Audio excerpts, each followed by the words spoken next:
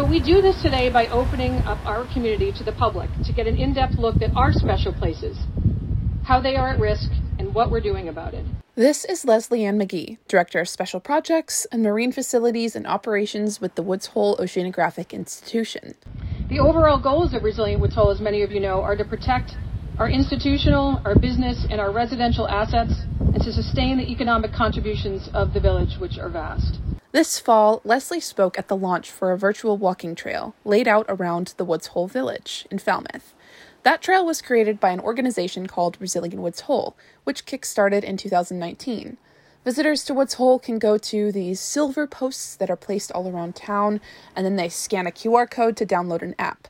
The app guides visitors around the village to places that are vulnerable to climate change. At each stop, tour-goers can learn about the hard work that people have been putting in to protect the village. Local scientific organizations like the Woods Hole Oceanographic Institution, or WHOI, the Marine Biological Laboratory, the Woods Hole Group, and NOAA partnered to create Resilient Woods Hole. They partnered up after NOAA found that sea levels had risen 10 inches in less than a century. That trend is expected to accelerate and bring with it storm surges and habitat changes like marshlands becoming open water. This is Peter Domenical, president of WHOI. Today, we apparently receive about 7 days of flooding a year. In about 15 years' time, that's going to be 20, and then by the middle of the century, it's about 50. So it gives you an idea of just how urgent the response is. And really, it's only through this collaborative effort, such as what we have here with Resilient Woods Hole, that we can come together as a community to work together. In 2020, the Woods Hole Group commissioned a study that found that the majority of Woods Hole, the village that houses the scientific organizations, will be inundated with floodwaters on an annual basis in the coming decades. Scientists realized that it was time to do something to make the village resilient in the face of climate change. We can stop, quote, admiring the problem of climate change and start taking direct action through planning with a broad spectrum of community interests. But the project goes beyond just the scientific campuses. Leslie has said again and again that Resilient Woods Hole is a community project. Working groups made up of local residents who want to protect their homes from coming floodwaters have been analyzing the data provided by WHOI and other scientific organizations. Together, they are trying to find the best solutions that will keep their heads and their houses above water.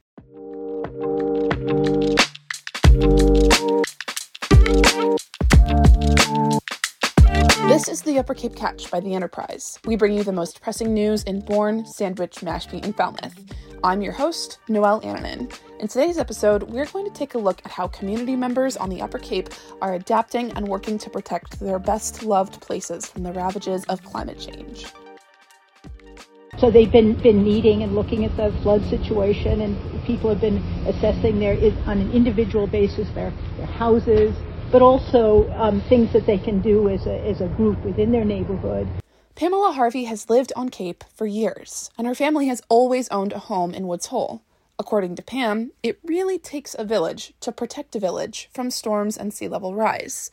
And then also there's overlapping things between neighborhoods. So an example of that was Stony Beach, which the MBL owns, and a project there that is a nature-based solution that grows some dunes there, will provide flood mitigation for a small neighborhood there of houses. Pam joined a working group set up by Resilient Woods Hole months ago. She has been working with her neighbors to troubleshoot solutions for protecting her neck of the village and their houses.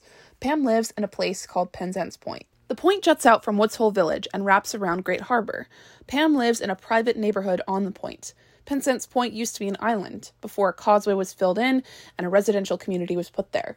But the area is in a particularly vulnerable spot. In 1938, a hurricane ripped through the point, making it an island again. It was obviously patched up, but it still remains a spot that's vulnerable to flooding in high storm conditions. This is Joseph Famely, a climate and sustainability team lead who worked with Resilient Woods Hole. He walked me through the Resilient Woods Hole walking trail, along with all of the things that WHOI and the other scientific organizations have been doing to bolster the village from storms since 2019. Resilient Woods Hole started its work by finding flood pathways around town. One of those places is Stony Beach, a community beach off of Buzzards Bay. We're standing here in the middle of the dune in a walkthrough. As people have used this beach over the years, there's just basically a cut between people's use and maybe some storms and waves coming up and pushing through to the parking lot. That cut path between the dunes creates a conduit for floodwaters during a major storm. Stony Beach, Eel Pond, and the School Street Marsh are three major pathways for those floods. Resilient Woods Hole is working to patch up those identified pathways to keep water out or to control the flow during an intense storm. At Stony Beach, Joe said Resilient Woods Hole is working on nourishing the beach by replenishing the sand in the dunes. The dunes will act as a natural barrier against floods. I think some modeling into whether or not a small beach nourishment would help break waves before the dune to preserve the dune a little bit more. But it's looking like a dune restoration is an easy solution. Stony Beach is naturally protected, since it is surrounded by these rocky groins that jut out into the water. But on either side of those groins, you can see that private beaches have degraded, and they have rocky rather than sandy beaches. The shorelines are cut much further back from where Stony Beach is. There might be some landscape solutions, building a wall or a berm in their yards, if that's permittable. Mm-hmm. But Stony Beach is not the only place in town that scientists are working to protect. From Stony Beach, you might walk down Millfield and go to the Woods Hole Park. That stop talks a little bit about the flood pathway from Gardner Road, but it also addresses potential for sea level rise. The app includes stops from all over Woods Hole that look at changing habitats and low-lying vulnerable places around town. Those include athletic fields and roads that are washed over during floods. Scientists then helped the town and local businesses find ways to protect their vulnerable spots. The Steamship Authority is raising up its terminals to improve resiliency of their docks and loading areas. A restaurant near the steamship terminal, the Landfall, has also improved its resiliency, not by raising the building up, but by letting the water in. And Joe said that's actually a very common solution. The Landfall restaurant is half on land, half on bulkheads that suspend the restaurant over the water. During a storm, staff move all of the furniture off-site. Panels have been cut into the floor so that when waves crash against the shore, the panels will lift, easing the pressure from the water and letting it flow through the building. Hui has its own plans to rebuild its dock so that it's above the floodwaters. Laboratories have been restructured by moving equipment around and out of basements. Each institution has a plan for pulling out flood shields to protect boiler rooms and electrical equipment that can't be moved. It's hard to tell. I think we're still in the middle of, what's the way forward. Our first kind of take at adaptation was to put a bunch of ideas on the table and ask the community for their feedback. And we're still going through that process. Lots of local villagers were happy to join Resilient Woods Hole in their efforts. This scientific village can't really exist without the people in the town. So, they've definitely been aware of... People in Woods Hole are no strangers to severe storms. Joe said the working groups are all about the villages and the scientists coming together to protect the village. When I'm working with communities, trying to make the distinction between being prepared for a storm, which Woods Hole is pretty familiar with, having dealt with. It's been a while, but Hurricane Bob had pretty severe impacts down here, versus living with a daily tidal flooding condition on your property, which there are places around, especially the Mill Pond, that may have to deal with that in a high sea level rise future. I'd say there's varying levels of concern based on where people live. In general, keeping the character and the function of the village is everybody's priority. Joe said each resident has lots of options for protecting their houses. That's why you see a lot of these houses getting elevated, because FEMA requires you to allow storm surge to pass through so that the building doesn't fail. There are some things that people can do to keep water out, and some of them do include sort of drop-in door barriers. All of the steps that scientific organizations and residents have taken are collected in the Resilient Woods Hole Walking Trail app. That trail was put together to advertise resiliency, so that tourists can get an inside look into what it takes to protect a destination like Woods Hole. We hope that people in the neighborhood, as well as people passing through, either visiting Woods Hole or stopping at the ferry, waiting for their boat to go across the island, can just access more information about vulnerability, adaptation solutions, and the initiative in general. There's starting to get some momentum behind Resilient Woods Hole. Woods Hole is not the only area of the Upper Cape that is working on resiliency. This is Caroline Malloy, co-president of a Mashpee nonprofit called Save Popponesset Bay. I grew up in Popponesset Bay my entire life. My family started coming to Popponesset back in the 40s, and so it's been multiple generations of love for the area. Caroline said that, compared to other Cape towns, Mashpee has limited public beach access. That makes places like Popponesset Bay particularly important.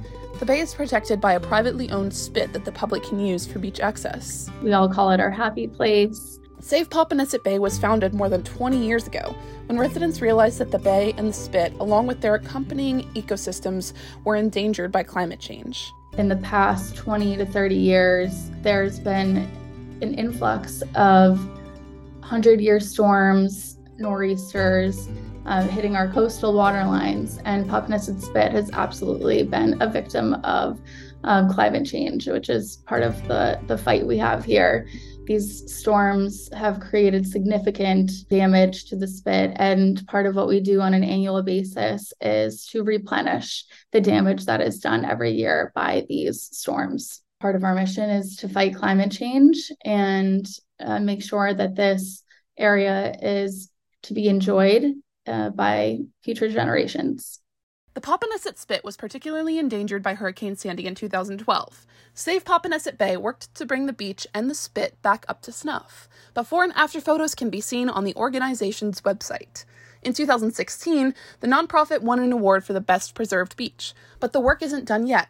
Caroline said the organization wants to place 400 cubic yards of sand on the spit to build it up for its protection. She said Upper Cape locals can help their mission by volunteering. There is no shortage of help that is needed, whether you have a passion for wildlife and environmental restoration, or just business operations, admin work, legal, government relations, making sure you vote in your community.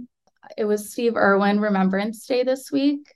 And with wildlife and natural resources so close to Save Popponesset Bay's heart, there was a quote that really stuck with me that I'd love to leave for the community, which was, when we conserve wildlife, we preserve humanity.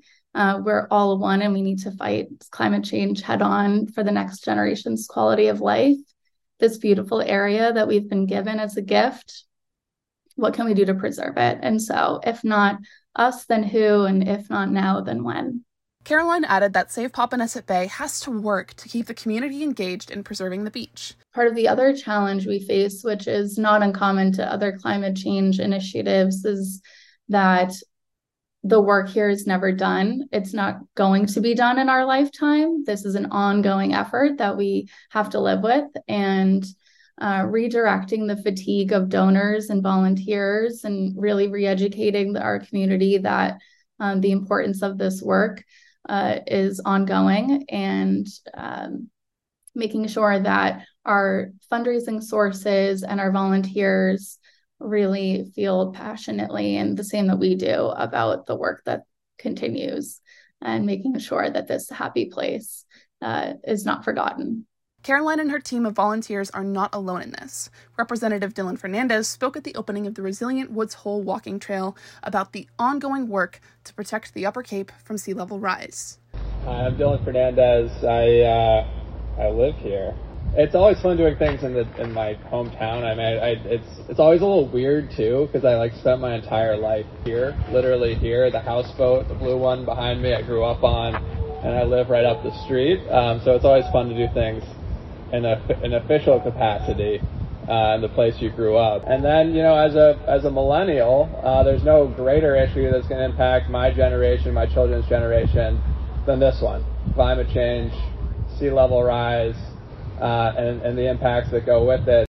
Dylan Fernandez argued that while Massachusetts is still at the forefront of cutting emissions and working to combat climate change, there are still larger forces at play, and only so much can be done. As someone who grew up here, and this is literally my favorite place on the planet, but it's tragic to understand that no matter what we do, no matter how much money we put in, we're all going to lose some places that we grew up in and have come to really love. And that's going to be a really hard process, I think, for us as a community to go through.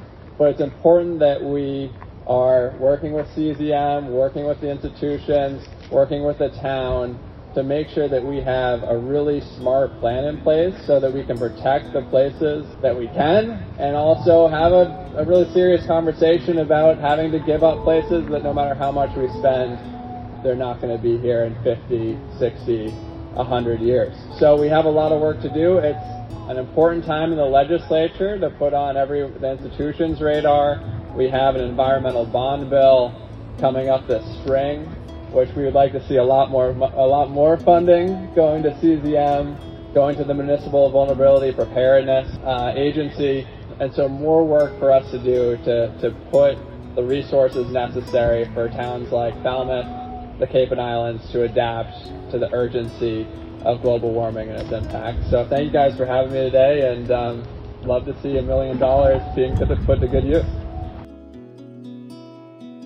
Today's program was written, hosted, and produced by me, Noelle Annanen. I want to thank Leslie Ann McKee, Joe Famely, Pamela Harvey, and Caroline Malloy for their help on this episode. To learn more about Resilient Woods Hole and Save Popponesset Bay, follow the links in the description of this episode. The Upper Cape Catch comes out every Friday, just like our newspaper. Check us out on our Facebook page or our website at capenews.net.